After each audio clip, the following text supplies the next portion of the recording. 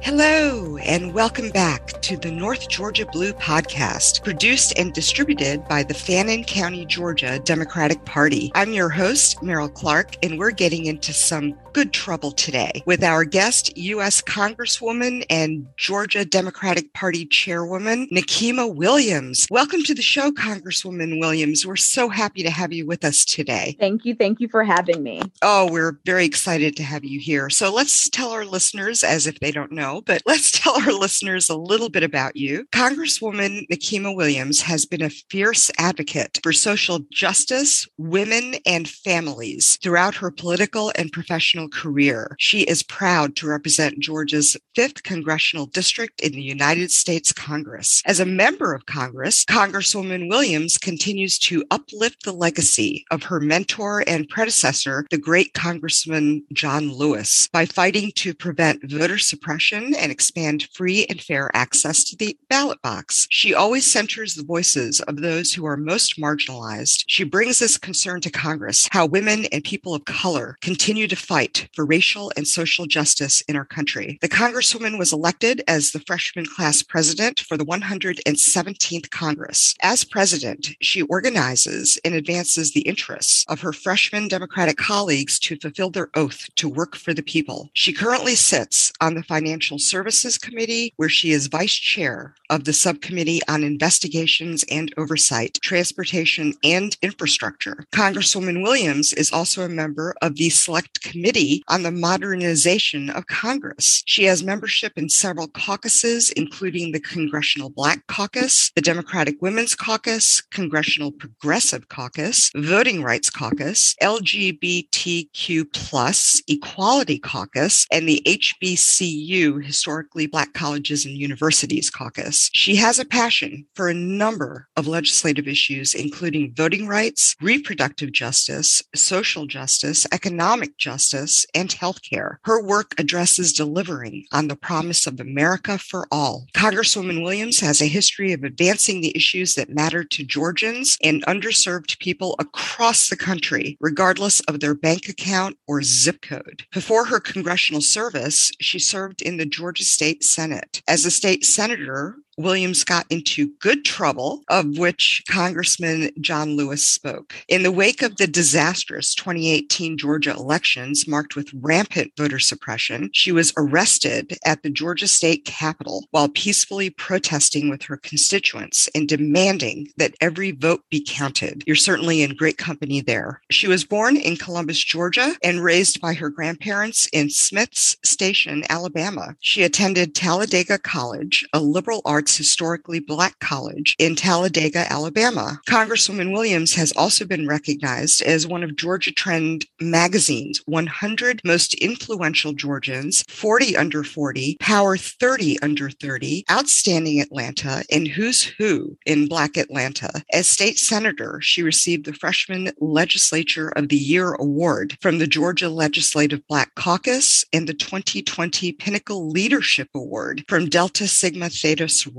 Recently, she was awarded the ACLU of Georgia's Dare to Create Liberty Award. The Congresswoman and her husband, Leslie Small, reside in Atlanta with their son, Carter. Oh my, where do you find the time to get all of this done?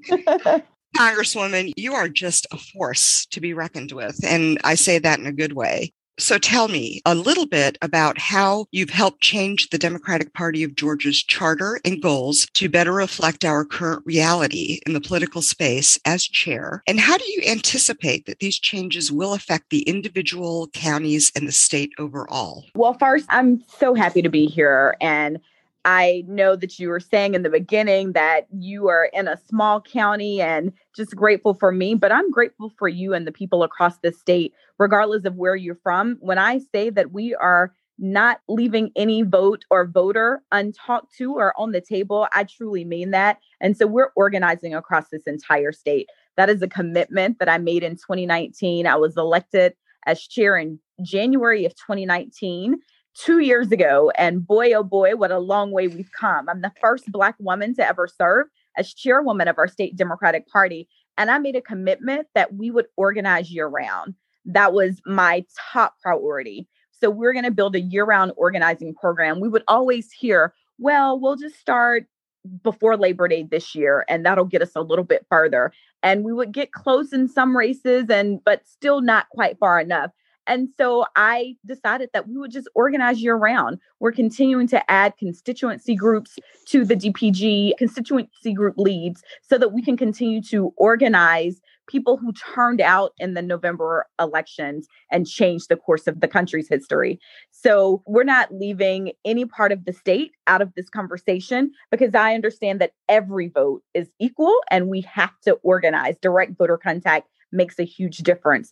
I also am a former county party chair, and so I know how important it is that we have strong county parties.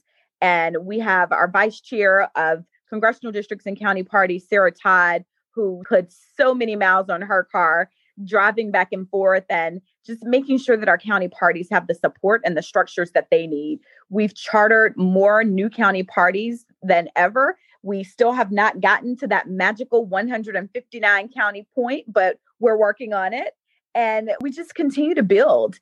It's about giving people the confidence in our ability to win, but also doing the organizing to get there and making sure that we protect our votes along the way. We have the first full-time voter protection director in the country at the DPG, and we are building that staff and just making sure that we are at the forefront of pushing back against the voter suppression laws that are coming down the pipeline and turning out our voters. So a lot of this work goes back to the county committees. And again, I am thankful for everything that you do, because I know that it is not always easy. And it is why I am willing to join podcasts like yours, because I need people to understand that we're all in this together. So I might be the chairwoman, but I cannot and I will not do it alone. We have to all be in this together. And so I am grateful for your partnership. Well, I agree completely. And we're immensely grateful for you and all the hard work that you put in for Democrats, not only across Georgia, but across the nation. So I wanted to ask you, with the midterms coming up next year, how is the DPG, the Democratic Party of Georgia, planning to get the vote out as it did in 2020? And how are you fighting the suppressive voter laws enacted by Republicans in Georgia and other states? And how do you believe it will affect turnout in 2022? Well, I kind of just laid some of that part out. Sure. We had a clear playbook on what we knew it would take to win. When the rest of the country counted us out, we continued to organize. And that's what we're doing right now. We are continuing to organize. We're already into the 2022 election cycle right now. We knew that as soon as we won on January 5th, we could not let up, because the election cycle for 2022 started on January 6th. So our staff has continued to grow, and we're continuing to organize. We're building our coalitions. We know that Georgians are a diverse group. And so we want to make sure that when you come to the Democratic Party, you know that you are represented here. We are the party of diversity, and we're stronger for it. We also have seen the latest headlines where 95% of all eligible Georgians are registered to vote. And so we have to do the work to make sure that we talk to them to turn them out to vote. There is no such thing as an off year. So I always tell people democracy doesn't start and stop on election day. This is a year-round thing. And at the DPG, we organize year-round. To touch on the voter suppression piece, Georgia has been ground zero for everything bad and everything good when it comes to voting.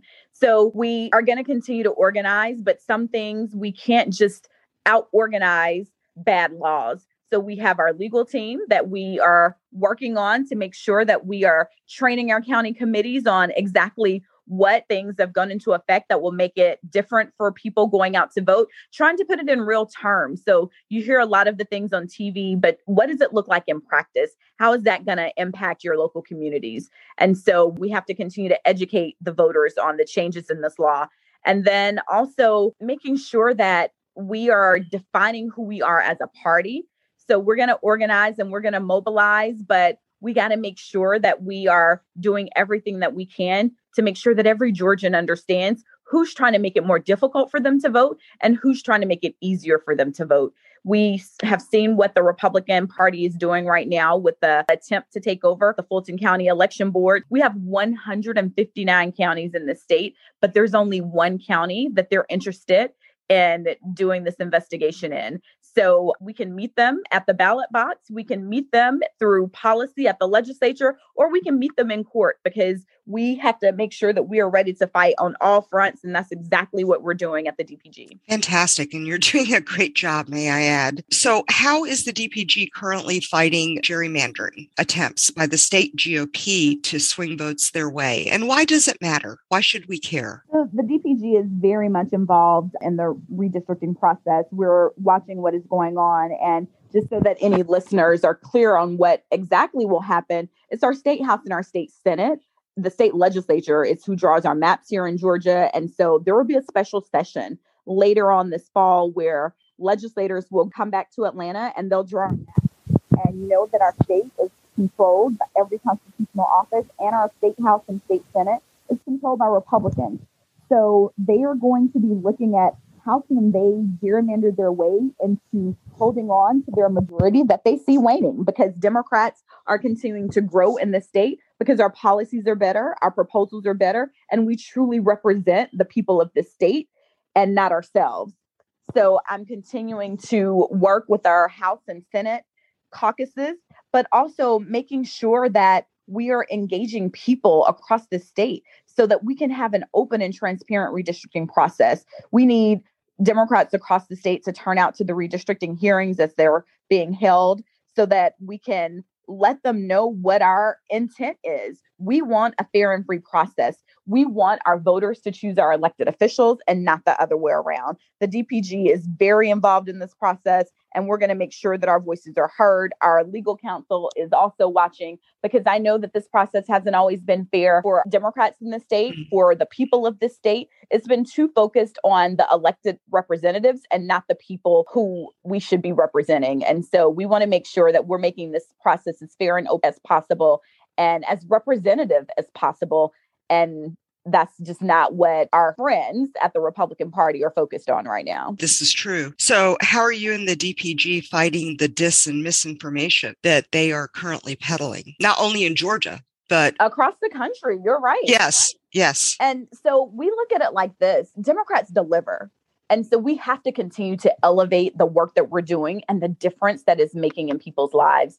I had the opportunity to go to a roundtable with some young college students 2 weeks ago. And as we were sitting there were a lot of people in the room who didn't know what Democrats in Congress have been doing since January. And so I asked who in the room attended Clark Atlanta University, and some of the students raised their hand. And I said, remember when all of the balances got wiped clean from anybody who had a balance left on their account at school from tuition? Raise your hand if you remember that. And everybody who raised their hand. And I let them know that it was the American Rescue Plan that made that possible. And not one Republican in Congress voted for that. Not one. That was Democrats delivering for the people, getting funds back to our local governments, helping to get our economy back on track. And so we have to continue with the message that Democrats are working to deliver for the people, while Georgia Republicans are continuing to play politics and pander to their far-right conspiracy theorists. And they're just obstructing our ability to move forward to work on behalf of working families. Let's talk a moment about Georgia's minimum wage. It's only $5.15 an hour, less than the federally mandated wage of $7.25. Georgia is one of only 2 states with a wage lower than the federal one. What are you and the DPG doing to fight for a living wage for all Georgians? So the DPG, our core values are representing working families in the state, but unfortunately, Republicans control every aspect of our state government right now. So it's up to us to do the work to get people elected to office, to get Democrats elected to office that represent the working families of this state. So we have to change who's making the decisions if we want better decisions being made. And that's what we're focused on at the DPG. We're focused on making sure that we are competitive up and down the ballot across the state so that we can get people elected to office, because we need to bring this up on the campaign trail and let voters know who's holding them back and who's working to move them forward. So I see this being a big issue coming up in 2022. We need to continue to talk about it and understand who's in charge right now that are keeping wages so low in the state and what the Democratic Party of Georgia stands for. And that is delivering for working families. Right, because it's certainly not a living wage. At all. So this is something Democrats do believe in, thankfully, is a living wage and taking care of their people. So that dovetails into my next question. How will we turn the Georgia legislature, the General Assembly, blue? What is our strategy for doing that? So unfortunately, I think people always want like this magic pill to like turning the state blue. Mm-hmm. And what it comes down to and what we've learned is it is our year-round organizing. It is making sure that we are focused all across the state. We don't have the luxury of being just focused on rural Georgia or just focused on Metro Atlanta. It's going to take all of us. So we have to have a statewide plan, which we do. And we have to make sure that we are talking to people about the issues that matter to them. And that's easy for us because we represent the diversity that is the state, and we represent the issues that working families care about. And so what we know is we have to continue to educate voters so that they can turn out in force.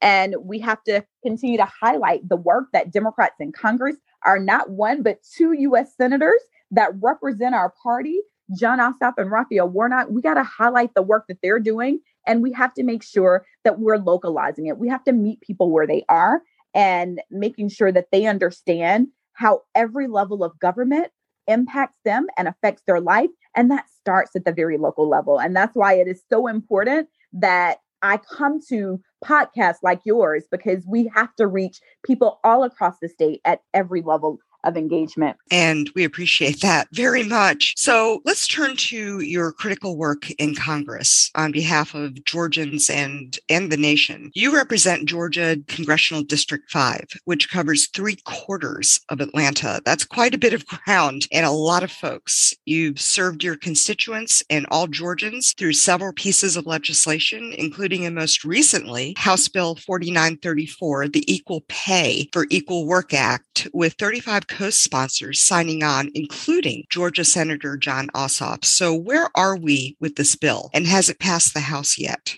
So it has not passed the House yet. I always center the work that I do, my policymaking decisions, around those most marginalized in our communities. And I know that lived experiences matter so much. And so that's why I am able to represent the needs of everyday Georgians and the people that I serve, because I've lived what they're going through and I understand. And so earlier this month, I teamed up with my constituent and my senator. I often say that I am Reverend Warnock and Senator Ossoff's Congresswoman. So I teamed up with Senator Ossoff and we introduced on Black Women's Equal Pay Day, I introduced the Equal Pay for Equal Work Act. And for people who are listening and might not realize this, on average, women make 82 cents for every dollar earned by men. Ugh. So that is across the board, women. So 82 cents. But for Black women, the gap is even wider. We earn only 63 cents on every dollar earned by our counterparts, our male counterparts. So on Black Women's Equal Pay Day, we introduced the Equal Pay for Equal Work Act, because in 2021, it's absurd that women have to work well into the year just to match the wages of our male counterparts. So closing the pay gap is just one way to make sure that women and families have the resources that they need to thrive and not just survive.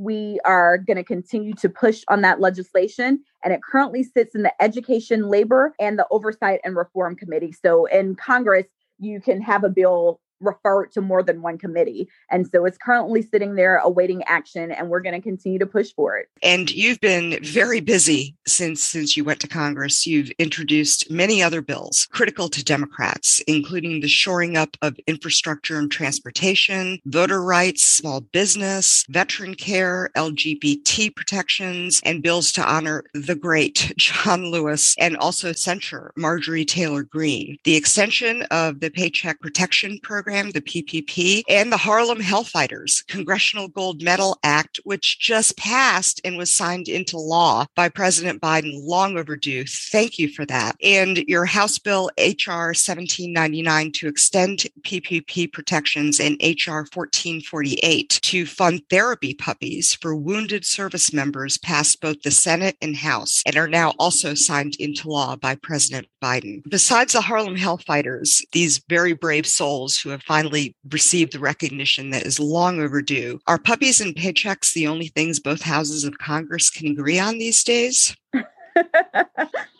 And I ask that in all sincerity because it seems to me that there's so much division at this moment. How do you negotiate that and get all of this through both houses? So there is still division, and that has always been the case. But right now, we are going through a pivotal moment in our country's history. And if you just watch what happened this week with the John Lewis Voting Rights Act, this is a rewrite or revision of the Voting Rights Act that has historically been renewed in Congress. Previously, when it was up for renewal in 2006, it wasn't voted on down partisan lines. But this is where we are in this country. But that's where you come in, and that's where our good Georgia Democrats come in, because y'all showed up and y'all showed out. Y'all showed up and delivered Georgia's 16 electoral college votes for Joe Biden. You showed up and delivered not one, but two U.S. senators to take control of the U.S. Senate. And so now it's time for us to continue to deliver and not allow one party to obstruct an agenda that we know the American people want. So our policies and our proposals might not be bipartisan down vote lines in Congress, but when American people and Georgians are looking at the policies that Democrats are passing, it's overwhelmingly bipartisan. And I, for one, don't necessarily introduce things hoping to get bipartisan support. I introduce things hoping to change my community, hoping to help the people that I'm in DC to serve. If it gets bipartisan support, so be it. But that's never my goal. My goal is always, how do I best serve my constituents? How do I best serve the people that need help or need these policies most while I'm in Washington? So now that the John Lewis Voting Rights Bill has passed the House, it goes to the Senate, correct? And how do you anticipate that will go? It goes to the Senate. And right now we are asking people to call their senators, call Leader Schumer and let him know how you feel about the John Lewis Voting Rights Act. And if you're from Georgia, let him know that you are from Georgia, and he wouldn't be Leader Schumer if it were not for the votes that we sent him, those two U.S. senators from Georgia. So make sure that we are continuing to continue to stay engaged on this topic. I spoke on the House floor this week, and I told my colleagues that if they ever wondered what they would be doing during the civil rights movement, this was their chance to find out. So I give that call to action to all of you listening today. If you ever wondered if you would have gotten involved, if you would have went to a march, if you would have done your part during the civil rights movement, you have a second chance. You have an opportunity to find out which side of history you want to be on. So call up to Washington, D.C. and let Leader Schumer know where you stand on voting rights. So everyone's got their homework. Let's get it done. Tell us about your joint resolution proposing an amendment. And this is shocking to me. Proposing an amendment to the Constitution to prohibit the use of slavery and involuntary servitude as a punishment for a crime. Why is this needed in light of the 14th Amendment? And shouldn't this just be a no-brainer of a bill? I can't believe it hasn't already passed. I would think that it should be a no-brainer, but apparently that is not where we are in our country. I mean, it very much should be a no-brainer, but we're in a period of reckoning in our country's history. And unfortunately, our country's history is marked with racism and oppression for a lot of people. And right now, today, as it stands, the United States Constitution has a loophole in the 13th Amendment. And it includes the words, except for its punishment for a crime. And so there's a loophole for slavery. And so this amendment is very necessary. And eliminating this is another opportunity for us as a country to meet the moment of where we are. So I introduced this legislation along with Senator Jeff Merkley right on the days when we established Juneteenth as a national holiday. So we established Juneteenth and we were celebrating the final abolition of slavery and everyone finally being freed in this country and marking it with a holiday. Yet we still had this exception for slavery in our Constitution. So this legislation would send a powerful message on the United States leadership against forced labor. And so it's time once and for all that we abolish this unacceptable loophole. State by state, we're seeing action being taken. And we have voters in states, very red states, mind you, like Nebraska and Utah, who've already amended their state constitutions to abolish the loophole language. So we can do better. And I'm going to make sure that I continue to push until we do better. That's insane to me. I think most of our listeners, or many of our listeners, aren't even aware of this loophole. So thank you for actually doing something about it and bringing that to our attention. So, what's wrong with Marjorie Taylor Greene? And I ask this in all sincerity because how do you navigate working around her in the House? Why has she not been censured yet? And why is Minority Leader Kevin McCarthy and other Republicans in positions of power so eager to embrace her viewpoints? Do you have any idea why that happens? So, if I knew what was going on in her mind, that's the $1,000,000 question. Yes. I would be a rich woman now. But I think back to just 3 days after I was sworn into Congress on January 6th. I was sworn in on January 3rd. Mm-hmm. And then 3 days later, our Capitol was stormed by a violent mob attempting to stop the certification of our presidential election results. Just let that sink in. As we're watching what is happening in other countries where we're trying to uphold democracy and freedom for other countries, here in our own country, the United States of America, on January 6th, Americans, a violent mob, domestic terrorists, stormed our Capitol to try to stop the certification of our elections. Mm-hmm. But thankfully, no members of Congress were harmed. But I look at what Capitol Police are still going through to this day, and it's unacceptable. I know. It truly is. And it leaves so much of us speechless. I mean, I don't get it. Not to mention the PTSD and the 3 suicides so far with the Capitol Police. Exactly. I mean, and we continue to watch what Marjorie Taylor Greene is saying, and I can't speak to what's actually behind her actions, but in February, I teamed up with my colleague from San Diego, Sarah Jacobs, who was sitting in the gallery that day when the Capitol was attacked. And we introduced a resolution to condemn and censure Marjorie Taylor Greene. Good. And later that month, I voted and spoke on the House floor to strip her from her committee placements. And that resolution passed with bipartisan support. So in Congress, we can disagree all day, Mm-hmm. and you don't have to agree with my policy proposals. You don't have to vote on my bill, but there is no place for hateful and dangerous speech that truly threatens the lives of members, our staff, residents in DC, and Capitol Police. The United States Capitol is right in the middle of a place where people live. There are schools there, and it's the beacon of our democracy. That's the symbol of our democracy. And so we have to hold our own members accountable.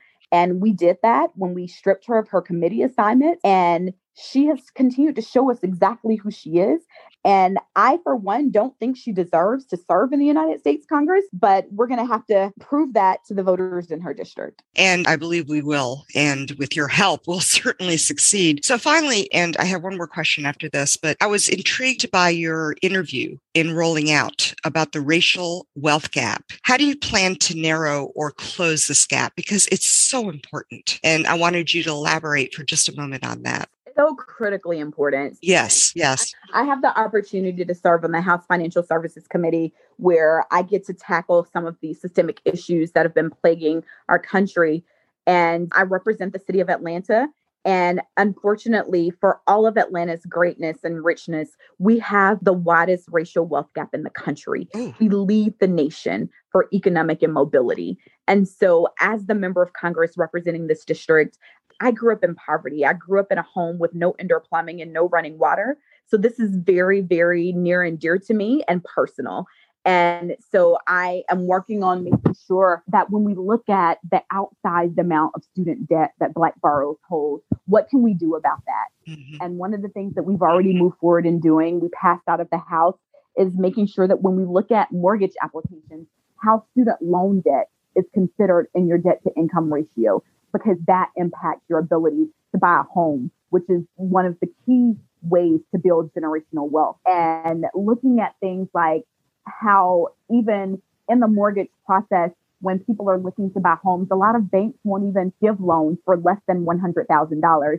And there are people who are looking to buy more modest homes. And so we need to make sure that access to capital is available to everyone. And so I am continuing to lead on the House Financial Services Committee. I serve as the Vice Chair of Oversight and Investigations. We brought in all of the national credit bureaus to talk with them about credit practices and how some of their practices impact Black boroughs differently from other boroughs. And so we're continuing to make sure that we are holding every part of the financial industry accountable to make sure that everybody has a fair shot at the American dream. Oh, that's wonderful because it is critical. And I wish we had more time. But before we go, tell us a fun fact about yourself, something not related to politics that our listeners may be interested in hearing and knowing about you. Something fun. So one thing about me, I am an avid sports fan. Ooh. Love sports. And you can find me any given Sunday or Saturday watching college football or pro football. And I'm probably going to get a lot of boos from your listeners because probably a lot of Georgia Bulldog fans. But I am a huge Alabama Roll Tide football fan. And if I could have any job other than serving the great people of Georgia's 5th Congressional District, I would be a sports commentator and I would be cheering on my Alabama Crimson Tide on the sideline. Well, I certainly can't blame you. And I'm a huge pro football fan as well. Go Steelers. I had to throw that in there since we're talking about it. Now I'm going to boo you. Who's your favorite pro team? Well, I didn't grow up watching pro football because I grew up in Alabama and Alabama was our pro team. Right. And so I kind of adopted the Falcons after I moved to Atlanta. Fantastic. Go Falcons. Absolutely. Well, I can't thank you enough, Congresswoman, for joining us today and sharing more about your crucial work to maintain our democracy. I'm Meryl Clark, and on behalf of our team, I'd like to thank everyone for listening to the North Georgia Blue podcast. We hope you'll listen in next time when our special guest will be Fred Swan, Democratic candidate for Georgia Agriculture Commissioner. To learn more about the Fannin County Democrats and the work we're doing, visit us online at FanninCountyGeorgiaDemocrats.com. Share the North Georgia Blue podcast with your friends and family, subscribe, and follow. If you enjoy our podcast, consider becoming a founding patron and friend of the show at NorthGeorgiaBluePodcast.com/podcast patron so we can continue getting into more good trouble.